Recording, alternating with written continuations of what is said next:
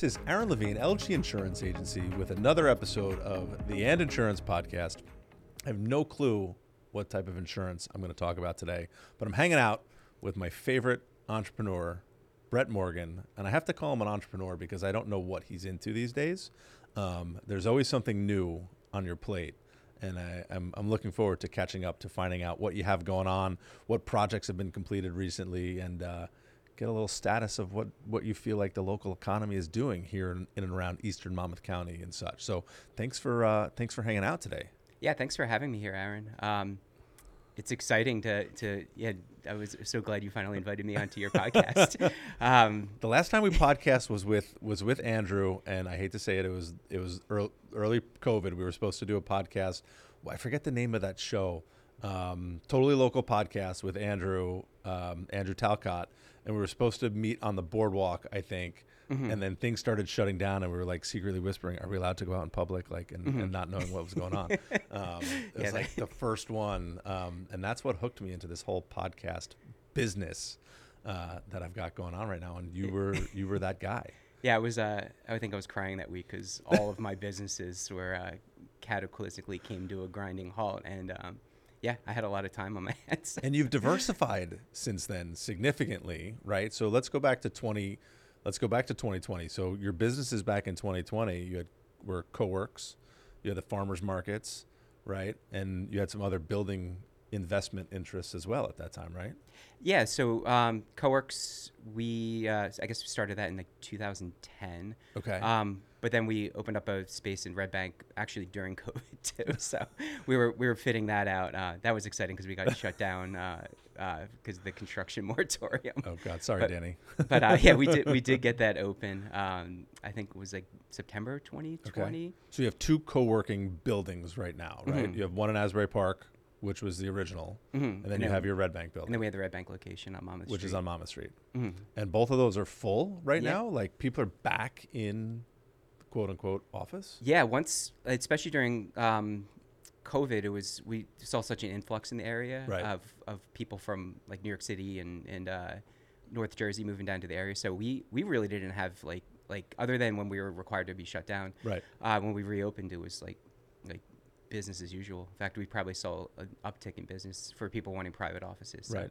And so right now, 2023, your private offices are pretty much full. Yeah, I mean, we get vacancies once in a while, but they people in and out, and there might be an availability in like October, but it'll be filled by the time. And are they like more solopreneurs, entrepreneurs, or you actually have like W-2 employees that are like, I don't want to be home, but I'm also not going back to Manhattan, and I'm just going to pay for this myself? It's a little bit of both. I say it's a lot of solopreneurs though. Okay. Andrew actually is in that our Asbury space too. Okay. But yeah, it's a lot of like freelancers, small business, that type of like people that just generally as a parent of three who ironically enough I work out of my house. It can be challenging at times to get a little bit of a break at times. So yeah, the reason I maintain an office is mostly so I can get out of the house. Mm-hmm. And I force some of my staff to come in, but the majority of my team is fully remote. And I've weighed and looked at the pros and cons of keep letting everybody stay fully remote, keeping everybody fully remote, or trying to bring everybody back into the office. And I'd rather the flexibility for myself and for my team to be able to kind of do what they need to do. If somebody needs to do a quote at 8:00 at night and sell some insurance at 8, that's great. They're home, right? That's the benefit to the business of having people be fully remote is that time changes. Yeah, it's not your time is not as confined as it would be if you were a traditional office worker. Mm-hmm. And you have to really, as a business owner, but also as an employee, to establish boundaries and because you could be working when the business comes in. I'm terrible. I'm terrible about that. I've gotten a pretty good habit of turning off email at a certain point, turning off notifications, things like that to make sure you you need that shut off, or you just not me. I'm fidgeting right now. Like my leg is going, so my hand's not shaking, but my phone and my watch and everything else is on the other side of the room, so I'm not distracted. Like this is probably one of the only times when I'm sitting here having a live conversation with somebody with microphones and cameras that I don't have a device buzzing on me. Ooh. No, I had to. It's sleep do that time break. too, but I don't shut it off. Unless if I'm with my kids, I'm pretty good with it. Trying to teach them the right way, right? To not be distracted around them full time, because it's rude, it's bad parenting at the same time. It's tough. I mean, it's a world that we didn't grow up in. So Right. it's we're a lot of like we're fully on demand with a lot of the things that we do. But I struggle with being like a technologist and in like software and tech and everything as much as I have been over my life. But at the same time, I'm also like, get off the screen. You shouldn't be on a phone. You shouldn't be on a laptop. Didn't you do one? You did a couple of times. You did some tech. You did some workshops, right? You did some. I don't know. Were they crypto related? You did some. You were doing at one point some technology related workshops where you were bringing in a panel of speakers and selling out rooms. So with CoWorks, we would do classes and workshops. Okay. But I also produced an event called Asbury Agile for about 10 years. It was up until COVID. Okay. Where we would bring in, it was a one-day event.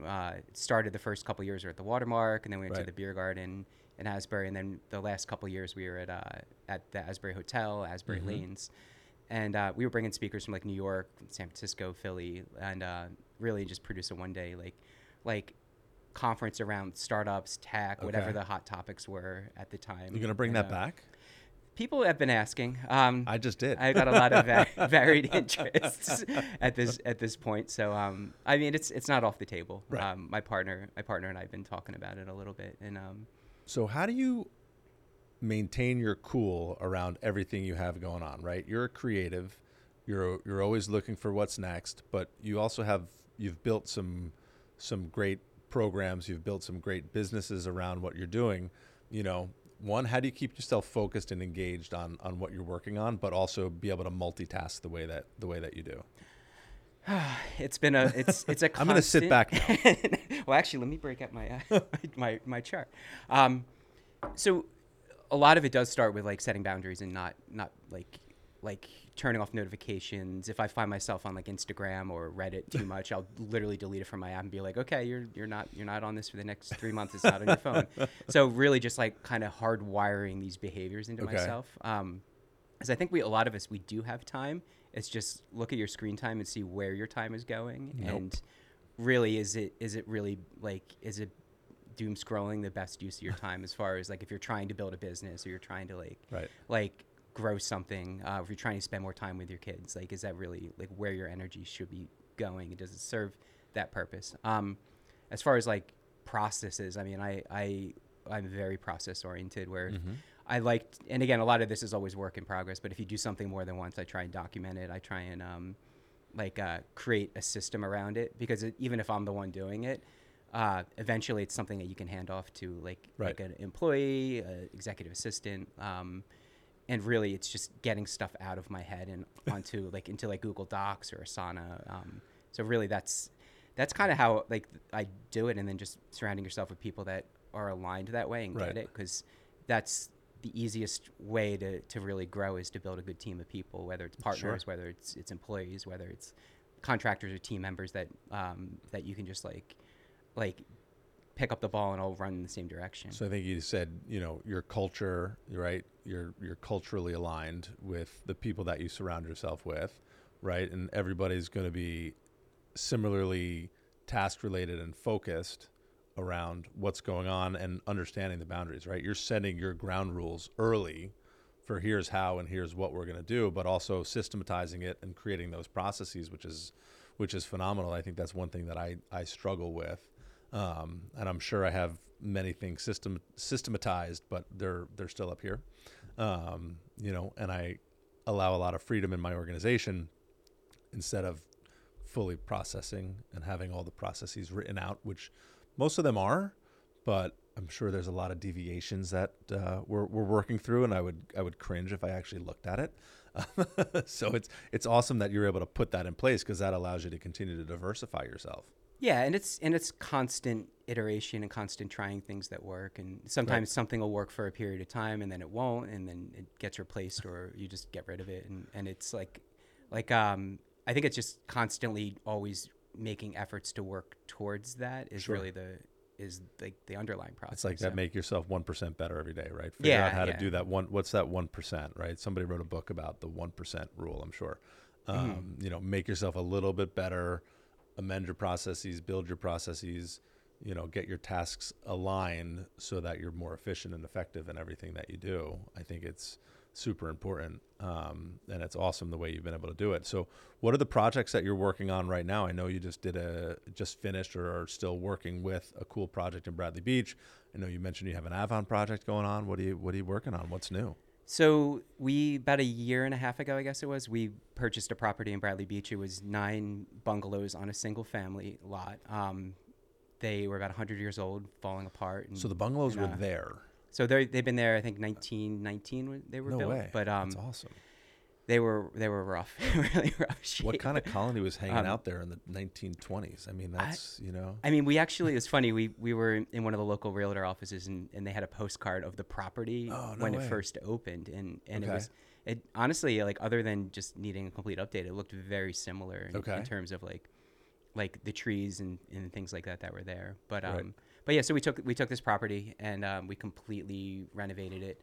Reframed everything, like redid the sewers, redid the landscape. I mean, like dealt with like. But you had to rehab it because if you knocked it all down, you wouldn't have been able to rebuild it. Yeah, I mean, at that point you wouldn't. It's completely non-conforming and everything as far as zoning. That's so cool. But but one of the things, I mean, that I like doing is, I mean, I walk into like an old warehouse or something that's like and my eyes light up, and that's part of like my creative process. If I'll see something, I'll be like, oh my god, this is amazing. We could do this and this and that.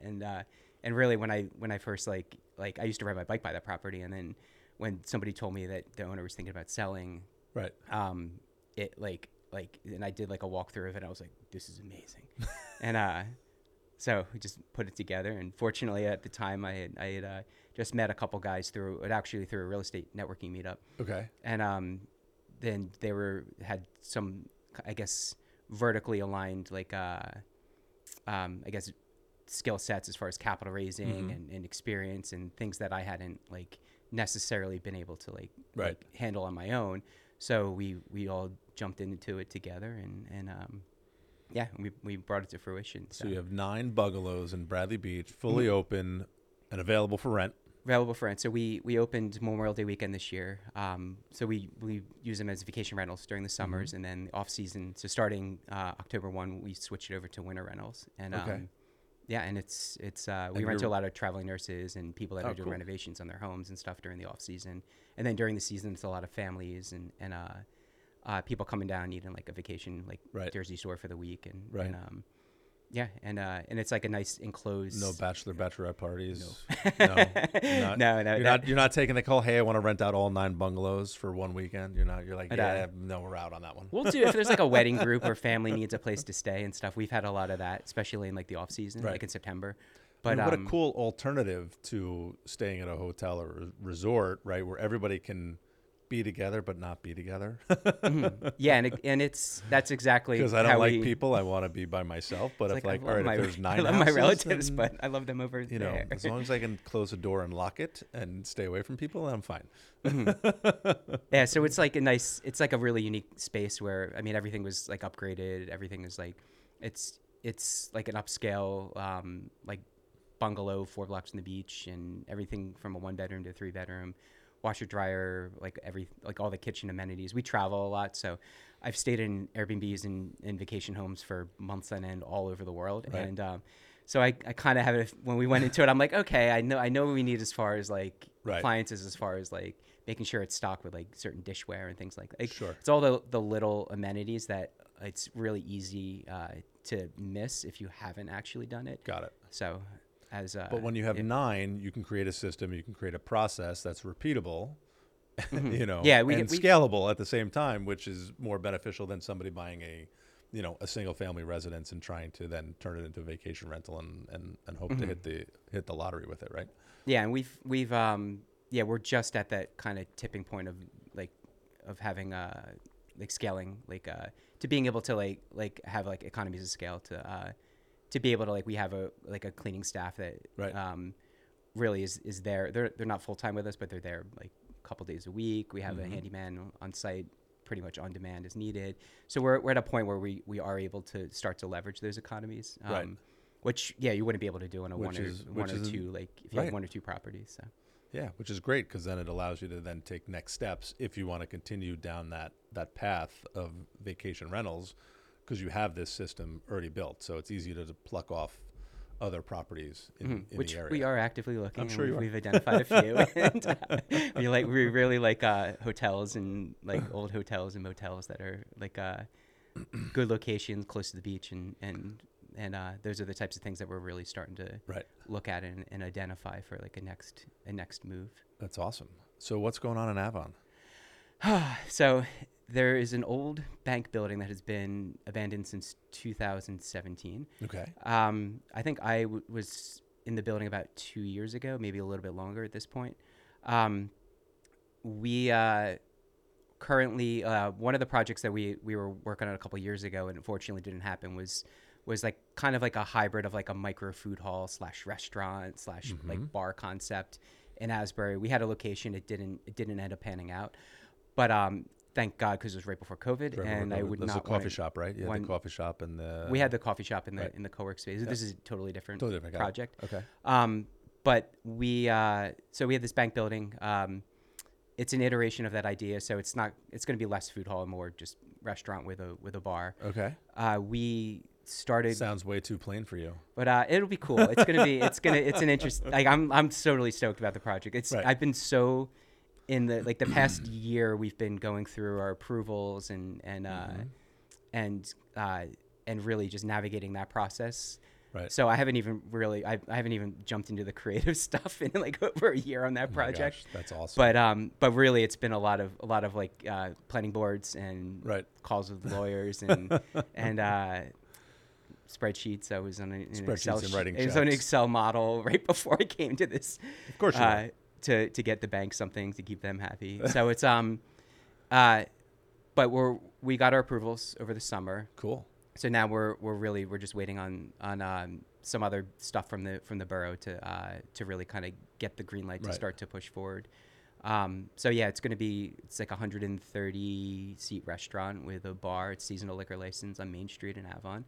The project right now is called Sylvan Hall. The name may stay. The name may not. We'll see when we get into like the branding and creative. Sure. We as far as timeline, we don't have a firm timeline yet, but probably I'd say at the earliest next summer, next fall. So that's so cool. But yeah, I like the slow pace.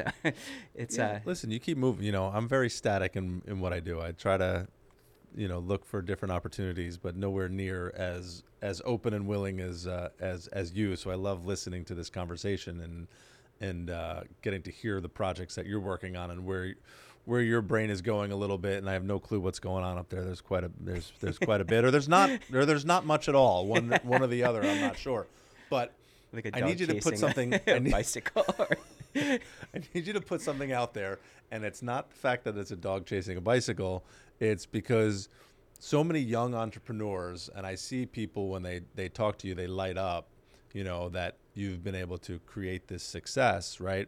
So this is the advice portion of the show is how do you tell people that are picking your brain about projects that you're doing and the work that you've been able to create, about how to start building their portfolio and get their businesses off the ground? I mean, a lot of it comes down to mindset. It's a lot of deep breaths. I'm sorry for those deep breath questions, but it's a very loaded, or it's not loaded, but it's a complex. It's very open ended. You can take it wherever you want to take it. I would say it comes down to mindset. I think and I do a little bit of writing. I started a Substack probably about a year ago to kind of talk about some of these topics. Awesome. And a lot of it is, first off, I just get excited with, like, even if it's not a project I'm involved in or doing, when I talk to somebody and they're like, hey, I want to do this or I want to do that. I'm like, that's amazing. Here's like what advice do you have? I'm like, oh, you could totally do this and this, and I will go off for hours. And it's because It's one of those you asked me, and building a business is a very creative process, but it's also formulaic where you're always going to need like you have to have something that people want to buy at the fundamental level. So you need a product development or finding product market fit. I think that's what they like to call it now. You have to solving a problem. Scratching, finding like whatever, selling pain, aspirin or whatever. That's like much better than selling like something that people don't need. Right. Is a lot harder. What they would like is a lot harder to sell than something that they're like in excruciating pain. It's like you're solving a pain point for somebody. Right. I think then there's sales, there's marketing. You have a great product, nobody knows about it. You're dead in the water. That's. I mean, I get roped in on Instagram all the time. I'm such a 2 a.m. shopper. Oh, the DTC stuff. It's damaging. What did I buy today? What's showing up tomorrow on that truck? Yeah, I've had stuff show up at my door. I'm like, wait, did I order that? like, oh yeah. So it's good marketing. They figured out something that I kept looking for, right? Because they're following us everywhere we're going. Yeah. Pixels are dropped everywhere. Yeah, it's and listening to us wherever we go. I love all the memes of. This ad showed up and I didn't scroll for it. I didn't search for it, but I was talking about it. It's I have no idea what's going on with our phones, but another reason to put them away at times. Right. It'll, if anything, it'll show up on your credit card statements every month. But I mean, I guess breaking it down to, I guess, piece of advice is just do it. I mean, we're brought up in this culture of like one of the things that I early on, so up until having 3 kids now, I used to spend about 3 months of the year out of the country. Mm-hmm. That was like a goal of like, hey, I got 100 years here on this planet. I want to travel. I want to run businesses, but I also want to travel. And I used to go down to Nicaragua a couple times a year. And one of the things that got me through a lot of the apprehension, the risk, and the fear was, okay, what's your best case scenario? Whatever business you have takes off, you make $100 million, you never have to work again. I would like move to Nicaragua, build a house, and live on the beach. And maybe it won't be Nicaragua, maybe it'll be Bali or India or somewhere. But point is, it wouldn't that would be my end goal. Right. And then worst case, what would happen if like you're like in debt forever, you're $100 million in the hole, everybody hates you, your brand is tarnished, your business, you're not allowed to operate like a business. Like, what would you do? Scrape up together money, move to Nicaragua, live on the beach.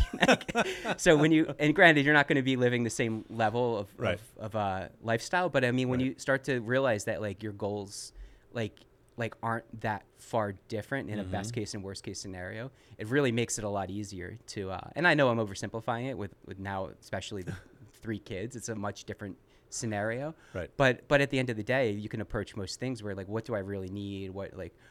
What's the worst case scenario? Is it really is it that bad, or is it I guarantee it's probably some middle ground. Maybe you have a little bit of debt and you need to go get a job and you need to like service that debt for a couple years or whatever, and you tried something. You didn't wake up 70 or 80 years old and being like, I had this idea, and you just like you tried it. Like, I'd rather try something and try it and swing and fail than try or not try, rather, and just not try, and then you think about it, and you have only what if conversations with yourself for the rest of your life. Totally agree with that, right? And putting the effort forth, or at least putting the research into seeing if the idea is viable, I think is important, right? So the people that I had in here before you, they're nonprofits called Backpacks for Life. And one of the things that Bret was talking about is when he got home from Afghanistan and he was ultimately discharged, he was depressed, he was having certain issues, and then he performed a random act of kindness, which then sparked the creativity, which they then turned into a business in 2014 as a nonprofit, where they patented and built special backpacks for homeless and transitioning veterans. Like, random act of kindness turned into an amazing story for the two of them, for Bret and Alexa, and they were able to build this business up. And I still call it a business, even though it's a nonprofit. It's still a business, right? We still have to act like a business. They still have to make a living off of it because it's 100% their sole focus, But then they keep adding on to it. They're adding iterations and versions and ideas and everything going on into what they're doing. And it's cool to see that journey happen from depression to random act of kindness to success and then continuing from there. So, you know, if he didn't act on his idea, who knows where he would be today, because you know, wouldn't exist, and a whole lot of people would not have been like served. So he wouldn't have been able to serve his community that they choose to serve. So cool, really cool story. I can't wait for that podcast episode to come out. I want to hear it. So, you know, again, it's getting into young entrepreneurs and people interested. And I forget who said it. Maybe it was Seth Godin or James Aldrich, or somebody said, you know, the average age of a successful entrepreneur is 50. Right? Like, or Gary Vaynerchuk. I think this is one of his, is, you know, don't quit because you're 45 years old. Don't quit because you're 50 years old. Like, you still have another 30 years to create success. So, you know, don't let age limit you and anything. And, you know, some of that motivation is pretty cool for anybody that has an idea and wants to develop an idea. But again, you got to bust your ass and put the fucking work in. And nothing, you know, like especially early on when you can't afford to hire other people and you don't have the right partners in place, you just gotta try it. You gotta grind. Yeah, right? And you gotta put the work, you put your reps in, and it's like anything else. You get better and better. Like when you do something and it doesn't work, then the next time, I guarantee you, whatever made it not work, you don't do, and you're just constant pushing forward. And it's an iterative process. And it's funny. I met with a prospect today, and you know, I've got a good solid team. The guy said, Aaron, I said, I'm only dealing with you. I said, okay, for now. I said, eventually you're going to like dealing with my team better, but you have my cell phone. You call me anytime. And the only thing I can tell you is that I will pick up the phone unless I'm with somebody else. And at a minimum, I'm going to call you back. And guess what? I don't have the answers. My team has the answers. So you're going to get to like them better, I promise. You know, it's a cool thing to say. And he remembers I made a sales call on him over 10 years ago. So I was a lot younger, a lot greener, a lot less knowledgeable in what I do. And, you know, the conversation that we had 10 years ago, very different than the conversation we're having today, because I come from a different point of authority and expertise and reputation, for that matter, right? You know, reputation follows us to everything that we do, and doing good really transcends and continues to roll with you, because people want to work with people that do good and have good reputations. And that's something that you have in the community, which is awesome, because people seek you out wanting to, you know what the next best thing is. Yeah, so we've delivered it all right here, you know. This is the answer. I'm not going to tell you where to find Bret, but, you know, he's usually riding his bicycle down by the beach. No, it goes back to what you were saying before about the people that were in here before. They're doing one act of kindness, and that's really what it is you just be kind, and like kind in your business, kind in your personal life, and kind to yourself. I mean, that's important. Accidentally solved the problem. But I think that's really it's, you know, those are the best entrepreneurial stories, is you just stumble upon a way to solve a problem, and you take off running with it. And then in opportunities, they will find you, and it's right. And it's you just put yourself out there, and that's really the first step. And all right, so we were talking briefly about the floodwaters the other week in Asbury Park, and how crazy it was, and it was like post Sandy. And pre-Sandy, post-Sandy, during Sandy, whatever it was. And, you know, with the way the water was, I was watching the photos of Lake Avenue, and I'm like, I know that person canceled their flood insurance, and that person, and I'm like, please no claims. And just watching it all, it was absolutely incredible with what the heck went down last week. It was, I think, my first thought was, I'm so glad I do not have an office on Lake Avenue anymore, because we used to. That's right. And and I remember we were doing our construction during Sandy, and I came down the morning after Sandy, and the owner of the building was up to his shoulders in the basement, stringing up electric to get pumps going. Right. And so that was one of those like Sandy moments that was ingrained in my consciousness. Right. And then when I started to see the pictures, and somebody was flying a drone, somebody was kayaking down down Lake Avenue, I was like, oh God, that's. I mean, that's the it's best Hurricane part, Sandy. right? When you get to have fun with it. I took the paddleboard out, and I had enough water in my backyard that my kids could paddleboard in the backyard. Yeah, it's like snowing, but Well, for us, they canceled school that Friday because of the flooding. There was no physical way to get the children to and from school because of the high tide cycle, and the amount of water that came in from the flash floods was incredible. So we had a flood day, which we acted like a snow day. We went out and played in the rain and went paddleboarding in the backyard.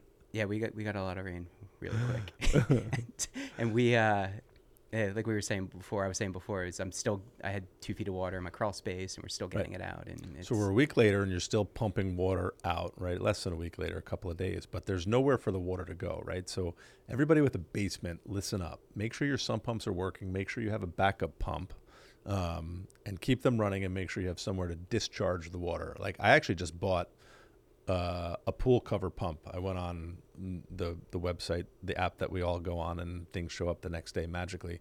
I bought a pool cover pump, and I already have a 100-foot hose. Like if I ever need to get water of anything, I just have a portable pump. It's like $50. I got lucky because I don't even know if it was luck, but the previous owners of our house gifted me one because I remember there it wasn't even this one. There was another incident like a year or two ago, whatever. And I just went I was like, I needed a pump, and I think everywhere was sold out, and I was just like, I need one. I don't need one in the next day or 2 days from now. I need one like right now. And then I went into my garage, and I found a box. I'm like, that looks like a pump, and I opened it up, and I pull one out, and I'm like, thank you. Yeah, the other issue with it, a lot of purchase I would have ever made if I could purchase it. The basement stuff is not covered well by insurance, right? So basements and water are not covered well by insurance.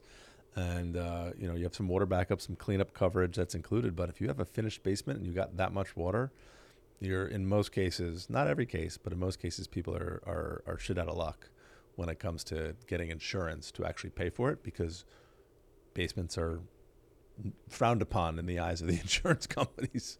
Can we get flood insurance in Monmouth County? Is that like a thing? Yeah, flood insurance. I didn't know if it was still. I didn't have any flood claims from the last storm that came through. Some of them may have had some coverage in flood. I've got one house where it's almost a slab on grade. It's like elevated less than a foot, and they had about a foot of water in the house. But there's no flood insurance. It was technically an X zone, which is a low risk flood zone by FEMA standards. So the property owner doesn't carry flood insurance. We're waiting on the tenants to move out or get the rest of their stuff out so we can see if we can just dry everything out well enough.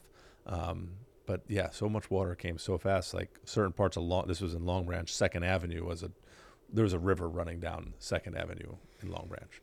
And I wouldn't have been surprised if somebody wasn't paddleboarding or kayaking down 2nd Avenue or Ocean Avenue. I think Ocean Avenue was closed at one point also. So a lot of closures, a lot of fun, not a lot of fun when it comes to having to do your own cleanup.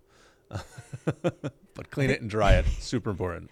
I think you probably know about this because you're in the business. But one thing that I remember after Sandy I was studying was the old like flood. You go back like 100 years, 150 years, and you look at like where there were lakes and rivers and flood maps for the area, and you could see like they actually like have them on surveys where like they literally just filled them in, built like condos or houses on, and then everybody's like, I don't understand why it's flooding. It's because you're literally in a waterway. You are literally in a waterway. Yeah. Like you're right. If you look at some of those old maps, you'll see creeks under homes. Mm-hmm. That was once a river. Mm-hmm. And what do you think happens when you get 8 inches of water? The water is going to come right back to figure out. Water always finds a way. We like water, but water is also probably the most expensive claim we can make, whether it's from the ground up or from the sky down. It's wild when it comes to that. But yeah, there's some cool old maps if you can find them that show where the creeks are and where lake beds are, and like Freehold, New Jersey, for instance. You don't think Freehold is wet. Freehold is full of old lakes and creeks that only fill up when there's a ton of rain that comes down. It's wild. You're like nowhere near the coast. There's no rivers. There's no big lakes in Freehold, New Jersey, but yet there's major waterways that have come through and live around there. So there's flood zones, high risk flood zones in Freehold where you think you're just high and dry. So good to know. Quite interesting. Check your flood maps. Bret Morgan, thanks for hanging out with me today. I'm glad to get an update on everything going on. Glad to get some advice out there for anybody with an entrepreneurial spirit. Reach out to us. Reach out to me. I'm happy to vet any ideas. I love talking to new entrepreneurs and new business owners and helping people get started off the ground with their insurance. And as Bret does with anybody's ideas, because you never know when he's just going to help you out or take it for that matter. Yeah. Bret. Yeah. Thanks for having me. This Thanks is great. for coming, man. I appreciate it. All right. Take care, Aaron. See ya.